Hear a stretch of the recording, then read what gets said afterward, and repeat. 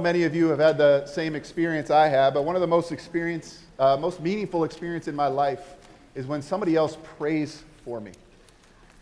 I actually just got to have this opportunity this past week, and I can tell you, when somebody prays for you out loud in your presence, it almost feels like they're coming alongside of you to shoulder your burdens. And you know for a fact that these are people who love you and care for you and know you. Have you ever experienced that? There's power. There is power in being prayed for. Well, did you know that Jesus did this very thing for you? And he continues to do it for you even to this day? That Jesus prays for you. Hebrews 7:25 says this: "Therefore he is able once and forever to save those who come to God through him. He lives forever to" what? "Intercede with God on their behalf." It's amazing. Now, I want to know, what is he praying about? What does he come to the Father on my behalf for? I mean, can you imagine if we could just listen in on that conversation? The encouragement, the wisdom, the courage, the perspective that I would get about my life as I listen to Jesus praying on my behalf. Well, guess what? We don't have to live in mystery. We know the things that Jesus is praying for us, and we're going to discover them together this morning in John chapter 17 as we continue our series walking through the Gospel of John called Encountering Christ. In John 17, we get a glimpse into exactly what it is that Christ prays for us as his people. So as I invite you to do every week, as Jeff does as well, as Brian does if he's teaching, we want to be first-handers in God's Word. So take out your Bible. If you didn't bring a Bible with you this week, we provide those in the seat in front of you. And if you don't have a Bible, take that home with you. That's our gift. John is about 4/5 of the way back in your Bible. And I'm going to invite you. We're going to cover the whole chapter this morning. So I'm going to really encourage you. You want to have that open and be able to follow along. Now, not all of you use message notes, but for those of you who do, you'll notice that I called this message the Lord's Prayer. Now, that might be confusing to some of you who grew up understanding that the prayer Jesus taught his disciples to pray in Matthew 6 was the Lord's Prayer. You know the one I'm talking about, right? Our Father, who art in heaven. That's the Lord's Prayer. But really, that would be better titled as the disciples' prayer, because that's the prayer he taught us to be able to pray. In John 17, we have the longest recorded prayer in any of the Gospels from Jesus himself, and that's why this is really the Lord's Prayer. Now, quite honestly, John 17 is considered to be one of the greatest chapters in the entire Bible. By many, this is the culmination, because in this we see Christ's soul bared for us to see before he steps out into his last night on earth before the cross. This is also the culmination, as we've been discovering together in the Gospel of John, of what we've been calling the upper room discourse, right? All the way back from chapter 13, which we were in a couple months ago. Jesus has had this conversation going on with his disciples on the last night of his life, preparing them for his departure. And what is the last thing he does with them? This is so encouraging to me. I'm sure they look back and said, man, he prays for them. He wraps up his last night with them by praying for him. Now, I got to tell you, it's impossible to plumb the depths of John 17 in one message, but that is our task this morning. To be honest, as I prepared this week, I had 6 different outlines on Wednesday. How am I going to break up John 17? But as I read and reread and reread, it sort of dawned on me, what is this prayer about? And it's mostly about Christ's desire for himself and for the church, for us. This is all about Christ's heart and his desire for himself and for the church. So if you're following on your notes, John 17 reveals Jesus' deepest desire. We see Christ's heart laid bare, his deepest desire. And what is his desire? It's to glorify God.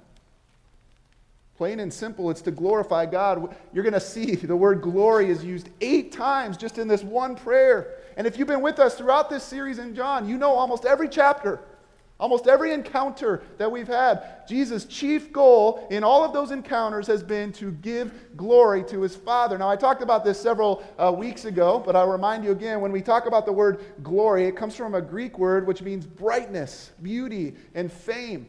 And one of the ways I suggested, because Let's be honest, glory is such a religious sounding word, isn't it? I suggested that when we read the word glory, we substitute it with the word spotlight. To spotlight someone, to spotlight something. That's what glory means. It means to spotlight someone or something. And Jesus' deepest desire in this whole gospel, we've seen it again and again, is to what? Spotlight his Father, glorify his Father. And in the same way, he's going to pray that that would be our desire as well. That as the church, our deepest desire, our flaming passion would be to glorify God, to spotlight God with our lives as individuals and also as a church. And in this prayer, Jesus is going to lay out how we do that. And I want to focus on that this morning. So it's only appropriate, don't you think, as we study the greatest prayer in the Bible, that maybe we pray for God to reveal. Let's bow our heads one more time. Lord, we thank you for John 17. We thank you that this has been recorded for us to learn from today. Still, to know that you intercede on our behalf even now. That is encouraging. That is a wonderful thing. And we pray that we might be encouraged by that today as we look at this rich, wonderful prayer. Fill our hearts and our minds as only you can. We pray together that the spotlight would not be on any of us, but it would be on you alone. Amen. Well, the first thing Jesus does is pray for himself. Look at verse 1. After Jesus said this, he looked toward heaven and prayed, Father, the time has come. Glorify your Son, that the Son may glorify you. For you granted him authority over all people, that he might give eternal life to all those you have given him. Now this is eternal life, that they may know you, the only true God, and Jesus Christ, whom you have sent. I have brought you glory on earth by completing the work you gave me to do. And now, Father, glorify me in your presence with the glory I had with you before the world began. What is Jesus' deepest desire for himself there? If you're following, Jesus prays the Father is glorified. The Father is glorified in what? What is he pointing to here? What is this prayer referring to? The cross. That the Father is glorified in the cross. For Jesus, the work of his entire life, 3 years here on earth, 33 years here on earth, 3 years in ministry, is culminating to this moment. His destiny, his purpose, his work for coming, the cross of Jesus Christ, where both he and the Father might be glorified. Now listen, in the time this was written, the cross was not seen as an object of glory. Anything but, right? It was an object of shame and suffering, an object of discontent. But for Jesus, the cross is the object of his greatest glory. Now, what does that mean? How can the cross be glory? Well, again, if you're following, the cross was the glory of Christ because the cross was the completion of his work. The cross was the completion of his work. You see, Jesus came for a purpose. He came for a work, and if he had stopped short of the cross, it would have been saying God's love only goes this far. What was the work Jesus came for? We see it in verse 3. He came for the work of eternal life. If you're on your notes there, his work was to give the gift of eternal life. Now listen, the Gospels make it clear that Jesus could have escaped the cross if he had wanted to. He did not have to go to the cross, but he didn't escape it. He completed the work, the very work for which he had come. I really love verse 2, and I hope you didn't miss it as we read through that. Look at that closely with me, because in that verse we get to see the heart of our Lord. So often, don't we? So often when we think about the gift of Jesus, we think of it as his gift to us, God's love gift to us, which it is. John 3:16 says, "For God so loved the world, he gave us a son." But notice what Jesus says in verse 2 and also 7 other times in this prayer. It says that we, let me make that personal, that you, that I am also the Father's gift to the Son. Maybe you don't see the difference there. That is incredibly meaningful to me. That means not only do I receive the gift that is Christ, but he views my life as a gift to him. Man, do you view yourself that way? Or do you view yourself as some ungrateful worm who God let in by the nick of your skin? You are his gift. He views you as his gift. That is amazing. As a parent, I understand this. We're coming up to Christmas, and of course I enjoy receiving gifts. Who of us don't like receiving gifts? Don't lie. We all do. And yet, I receive as much joy, if not more joy, when we think about a gift that we're giving our children and the reaction that they have from receiving that gift. It's the same idea here. We receive the gift of Christ, and it's a wonderful gift, but I want you to think as well, Christ views it as a gift too. You are his gift. It's why he came. It is the work for which he had. It's the cross, why he endured it, the joy that was set before him. Now, Jesus explains about this gift a little bit more in verse 3. Let's read it out loud together now on our notes. It says, "Now this is eternal life, that they may know you, the only true God, and Jesus Christ, whom you have sent." Jesus has given us the gift of eternal life, but here we discover that eternal life isn't what we always make it out to be. It doesn't mean quantity of life. It doesn't mean just that we live forever and ever, because that actually could be kind of tedious for some. Eternal life is all about the quality of life that Christ has given us. If you're following on your notes, according to Jesus, eternal life, when you narrow it all down, is knowing God personally. Knowing God personally. Why did Jesus complete his work on the cross? So that we might know God personally. In the Bible, the word know is a very intimate term. It refers to the relationship between close friends or even married couples, to be honest with you. And as you know, knowing someone involves it involves two things, really. It involves knowing about them, of course, right? You have to know about someone if you're going to know them. I have to know my wife's likes, dislikes, all those things. I've got to know about her. But listen, we learned throughout the Bible, you learned it in our series in James, even the demons know about Jesus. We've seen it in encounter after encounter in the Gospel of John. It's Jesus confronting these devoutly religious people who know all about God. And yet he says, you're missing the main point.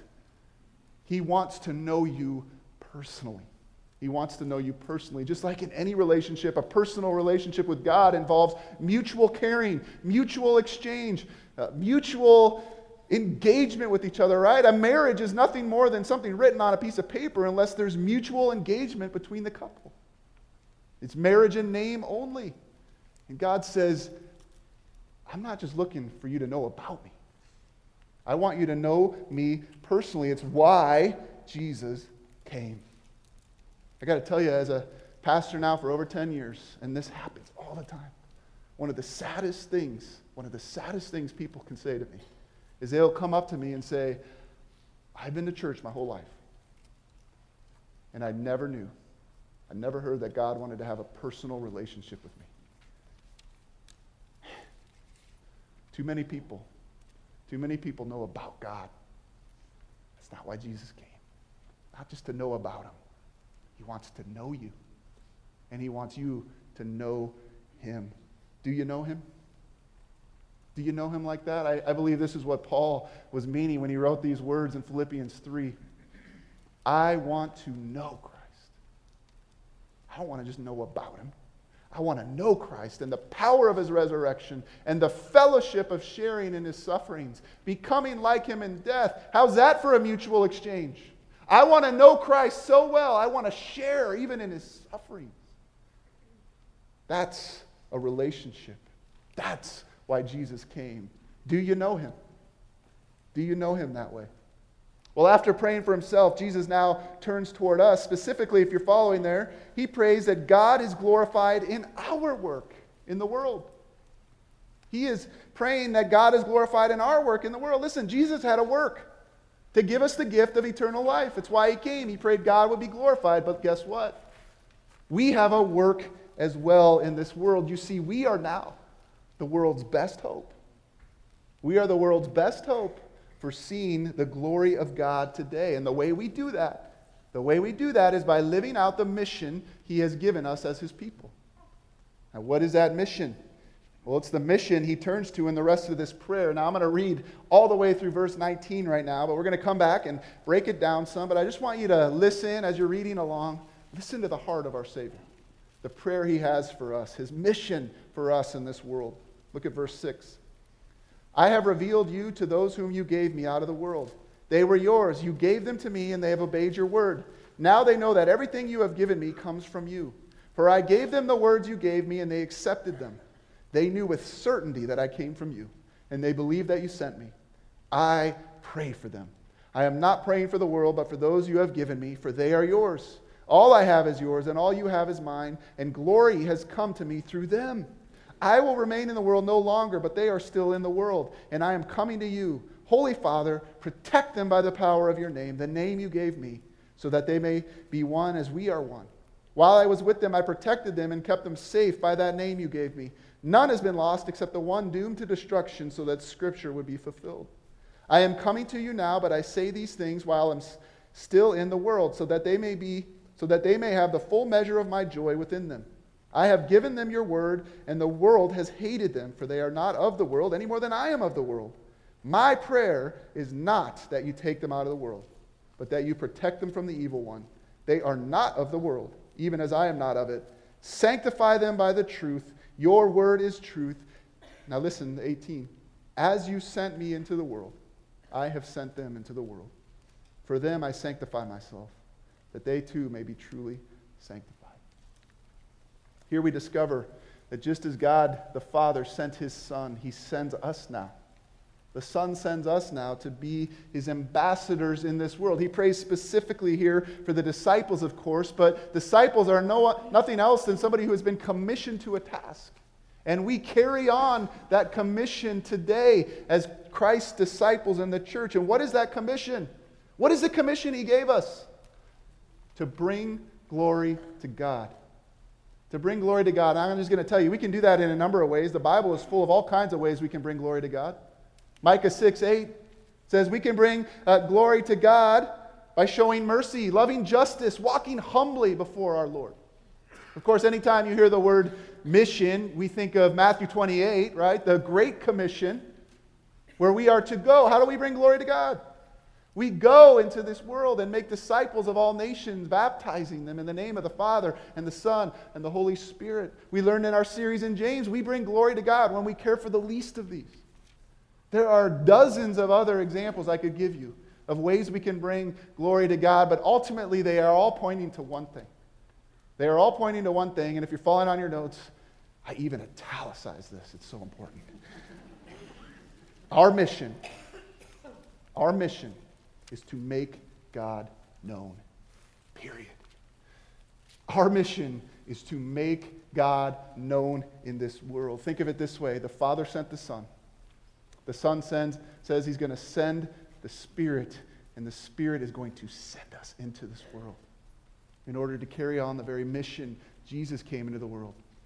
We are to be sent out ones in this world. We carry on Jesus' mission. We glorify him when we make him known to others. And in this prayer, we see three things Jesus says. These are going to be necessary things in order for you to be able to make this happen. Number one, the first thing that's necessary to make God known in the world, if you're following, is by being in but not of the world. He prays that we would be in but not of the world. Have you heard that before? This is where we get it here.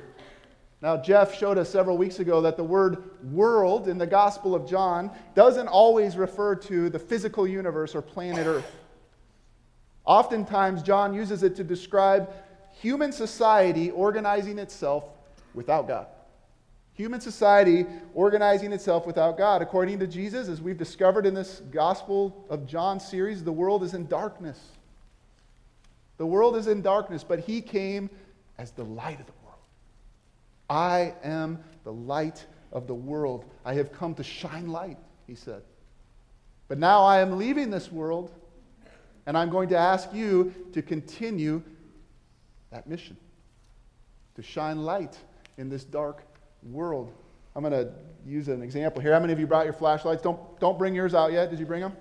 All right, you're going to use those a little bit later, but I want you to turn the lights off here. Here's what Jesus is essentially saying. says, I'm the light of the world. I came to shine light. But now guess what? I'm leaving. I'm going to be leaving, and I am asking you now.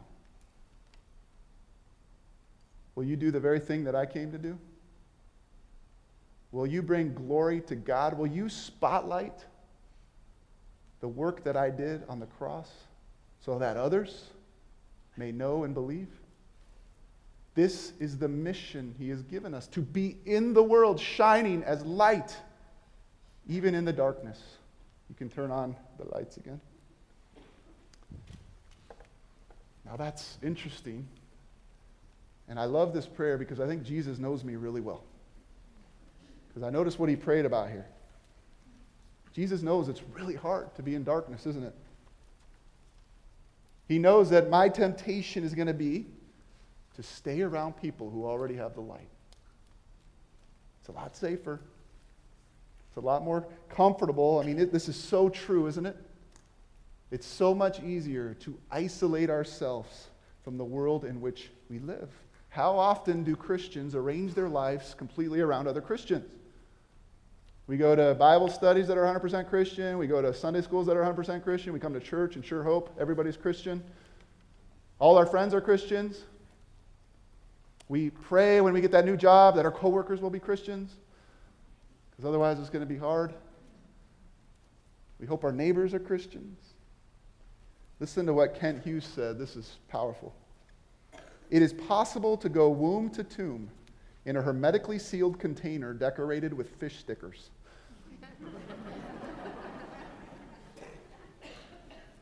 Now listen, all those things I just mentioned, those are good things. Those are things we need, isn't it? Aren't they? I need to be around other Christians who have the light, but here's what I want us to think about. It's not so that we can go like this. Being around you, being in Bible studies, having Christian friends, all those things is simply a way to recharge our batteries, to strengthen us so that we can go back out and do this. We got to come back and be recharged. And that's what those relationships are for. But we cannot lose sight of the mission he's given us, to be light in this world. Did you know that 3 stalwarts of the faith we can read about in the Bible? Moses, Elijah, and Jonah. They all prayed that they would be taken out of the world. Take me away. But not one of their requests was granted. The Christian attitude toward the world should not be one of withdrawal. Christ does not pray that we should be taken out of the world. He prays that we would live our lives shining his light in the world. Now, of course, by not being of the world, Jesus is also praying what? That we wouldn't become conformed to the world around us. And we'll talk a little bit more about that in the next thing, but that is a danger as well. When we conform, our light has no power anymore, does it? There's no difference between the way we are living, but if you're following on your notes, the Christian must neither withdraw nor conform to the world. In fact, look at what Jesus prays specifically in verse 15 by reading it out loud. It says, "My prayer is not that you take them out of the world, but that you protect them from the evil one." Not isolation, not conformity, but if you're following, he does pray. He does pray that we be protected while on mission. That verb translated protect is a word that was used to describe the primary duty of a shepherd. A shepherd's job is to take the sheep into the dangers of the world and to protect them from those dangers, right? The dangers are all around, but the shepherd is to protect them from those dangers, even while they live in those dangers, and that's his prayer for us. Now, I think we can read this prayer, and the temptation is to think, well, he's like leaving us. You remember the story, this was famous, international story, I think it was just only several years ago, with a couple in England who decided it was time for them to go on vacation. And the only problem was they had some really young kids, but they said, well, that's not really a problem. We'll just give them some food and let them fend for themselves that week. You remember this story at all? They went away, like into another country, and left their small kids. Is that what's going on here? You're leaving us all by ourselves? Well, no, we've been learning, haven't we? We see it here in this prayer. I'm entrusting you, Father. I'm entrusting you into your care, them into your care. And we've also been discovering He's not going to leave us alone. He's going to send us an advocate. Another just like Jesus to help us carry out our mission, the Holy Spirit. The Holy Spirit is coming. Friends, Jesus' desire is that we would be in, but not of this world. How's that going for you? I mean, honestly, how's that going for you? Are you on mission? Second thing necessary to make God known in this world, this is the of part of not being of the world, is by being sanctified in the truth. Number 2, being sanctified in the truth. Read verse 17 on your notes. It says, sanctify them by the truth. Your word is truth. It's such another good religious word right there, sanctify. So many people are confused about that word, sanctify. Does that mean I'm supposed to be perfect? Is that like some sort of religious fumigation that I'm supposed to put over my life that will kill all my evil? You know, you've seen those homes that are being fumigated from bugs. They put the big tent over the house. I mean, is that what Jesus wants? Just to fumigate my life? Well, sort of, but not exactly. Really, if you're following, sanctify just means to be set apart for a specific purpose. To be set apart for a specific purpose. Let me give you an incredibly excellent illustration. I sanctify my toothbrush when I brush my teeth. I'll say that again. I sanctify my toothbrush when I use it for its intended purpose, which is to brush teeth. Likewise, we are sanctified. We are sanctified people when we are put to our intended use, when we are being used for our intended specific purpose. And what is our purpose? Here we go again. To bring glory to God by making Him known in this world. To bring glory to God by making Him known in this world. Now imagine I went to use my toothbrush this morning, and there was all kinds of dirt on it and bacteria, mud, whatever else you can imagine. The bristles were all gone. The battery was dead.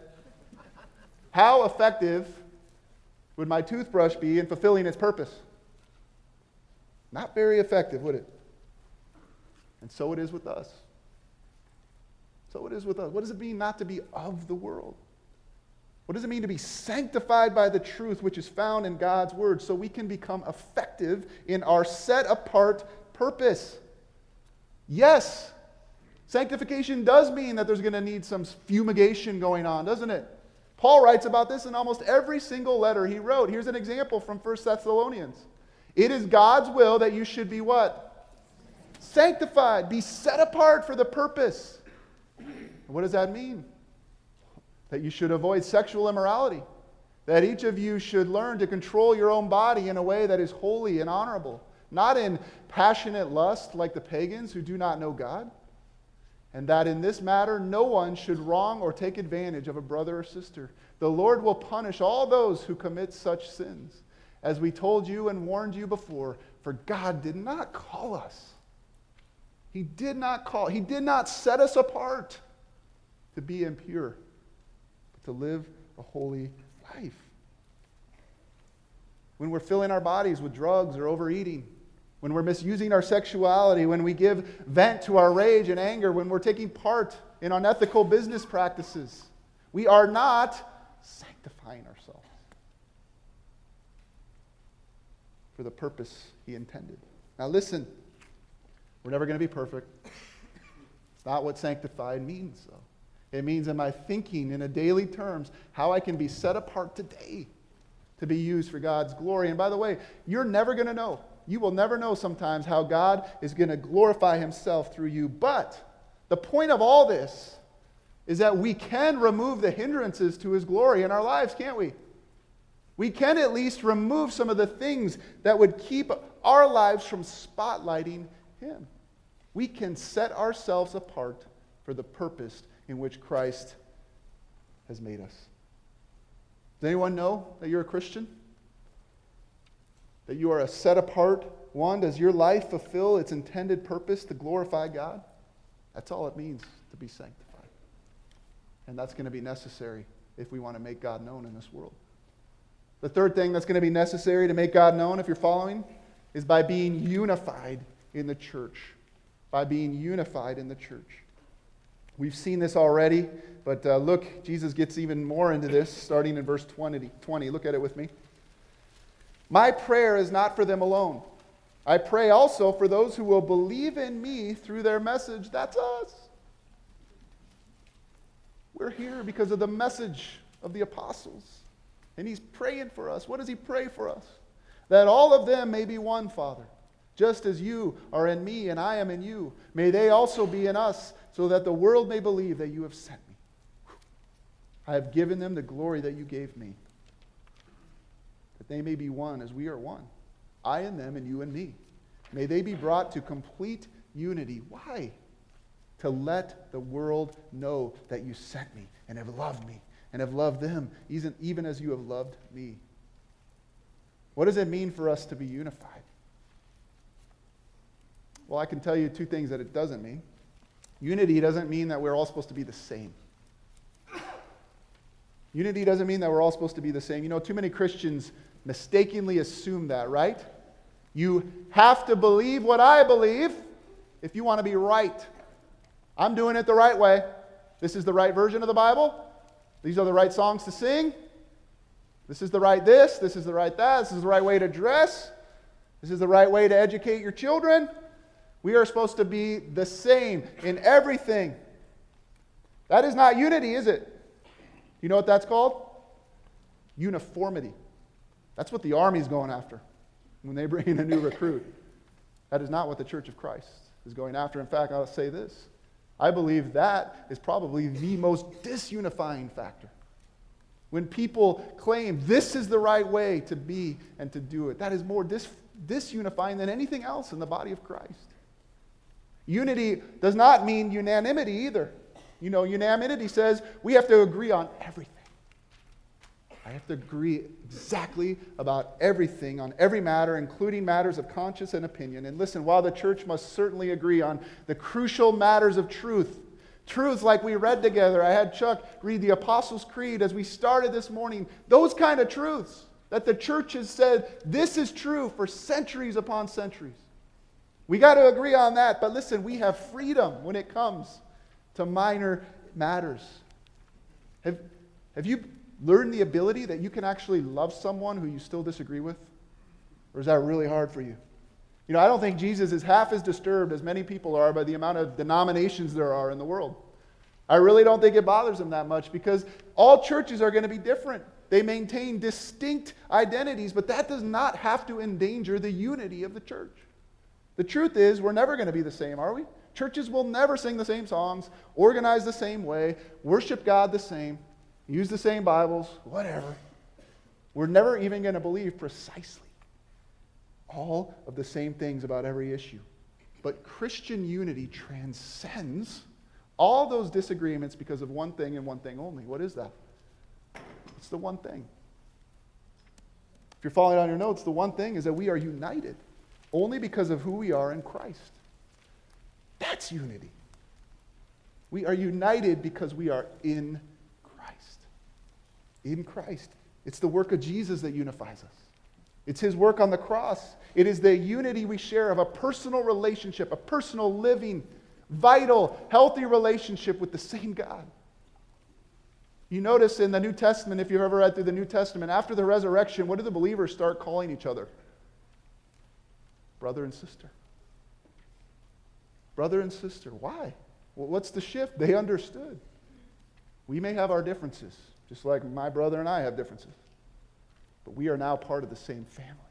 We are unified in Christ. We share the same Father. As we learned last week, we are adopted, invited into a relationship with him. That is what unifies us, friends.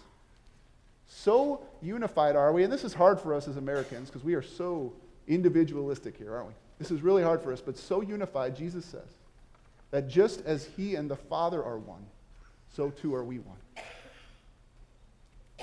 Wow. I'm going to have to start doing a lot better with some of you. Just as the Father and Son and Spirit are one, we are one. We share Christ together. We share the same Father, I know many of you have experienced this. I was just thinking just a couple months ago, Chuck and I had the privilege of visiting a couple missionaries across the world. We went to their churches. Some of you know this, right? We went to their church. I can't even speak the same language. And yet there is a bond that is deeper than words, deeper than language, isn't there?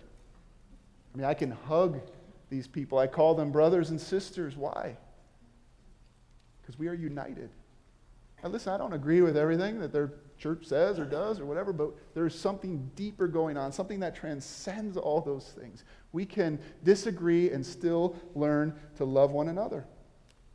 The world can't see God anymore, right? Jesus ascended into heaven.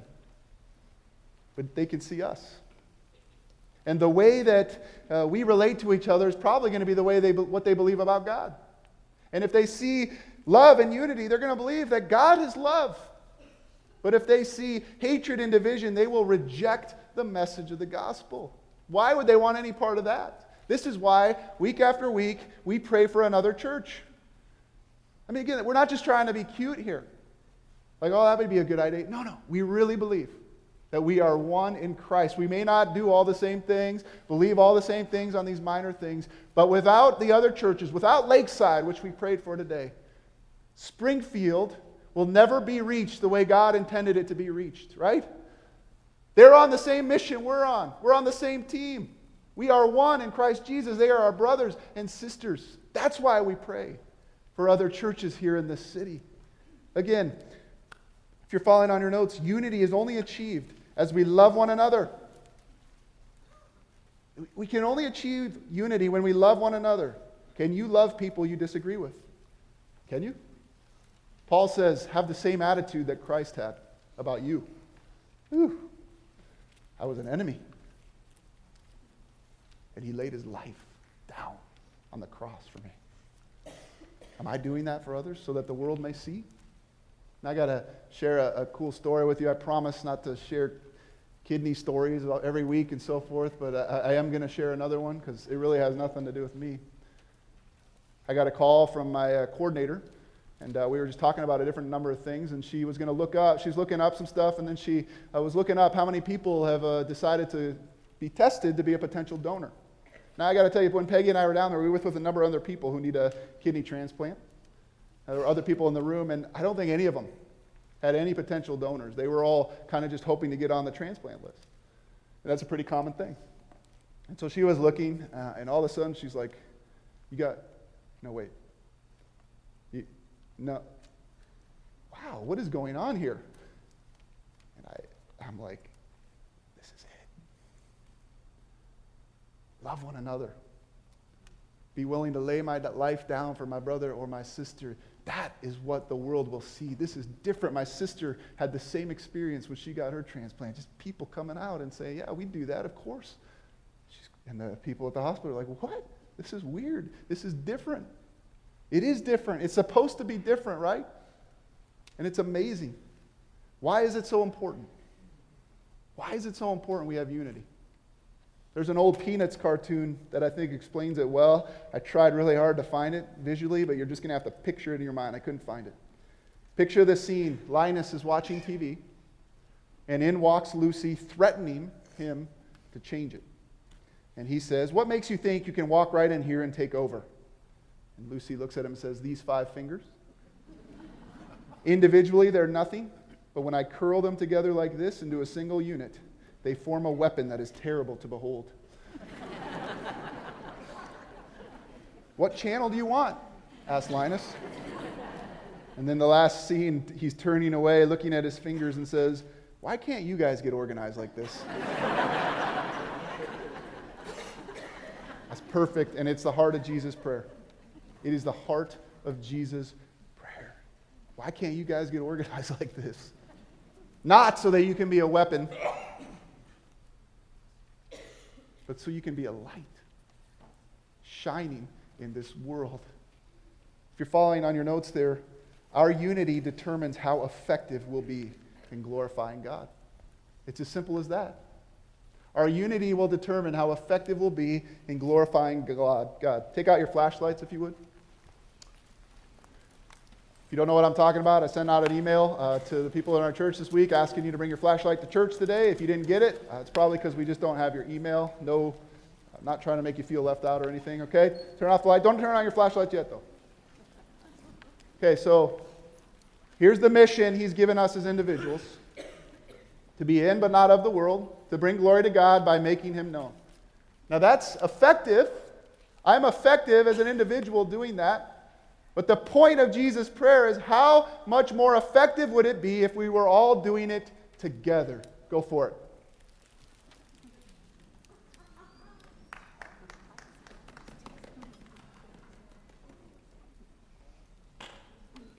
That's awesome.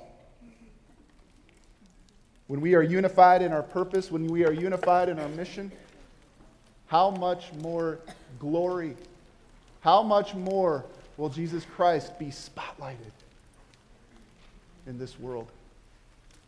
As Jesus closes his prayer, he comes full circle back to his primary desire, this glory. This glory. Look at verse 24. Father, I want those you have given me to be with me where I am, and to see my glory, the glory you have given me because you loved me before the creation of the world. What does he want? That we could be with him. That we could be with him. You're his gift. Righteous Father, though the world does not know you, I know you, and they know that you sent me. I have made you known to them. I've spotlighted you, and will continue to make you known. How? Through them, in order that the love you have for me may be in them, and that I myself may be in them. As we close this prayer, we see the heart of Jesus, don't we? That God would be glorified, both in his work and in our work in this world. And what is our work? It is to make God known. How do we do that? By being in the world but not of it. By being sanctified, set apart ones, used for our intended purpose. And by being unified in our purpose, so we are more effective in the gospel. As we close, I'll just ask you this question. Is my desire the same as Christ's? We see Christ's desire here. Is mine the same as his? To glorify God with my life. Is that your desire? It's what he's praying for. At this point, I would normally ask you to pray. I'd bow my head and I'd pray, but we thought, as I've been here for 10 years, there's one person in this church who, in this message, in this prayer that we just unraveled, this desire we see in Christ, this is his desire for our church and for the church with a capital C. He's an elder of our church. He's a leader in our church. His name's Max Louderman. Many of you know him. If you've heard him pray, this is what he prays for. This is his desire for Cherry Hills and for the church with a capital C. So I asked if he'd be willing. I think he's coming out. There he is. Come on, Max. Would you be willing to lead our church in a prayer here as we close this incredible passage? Thanks.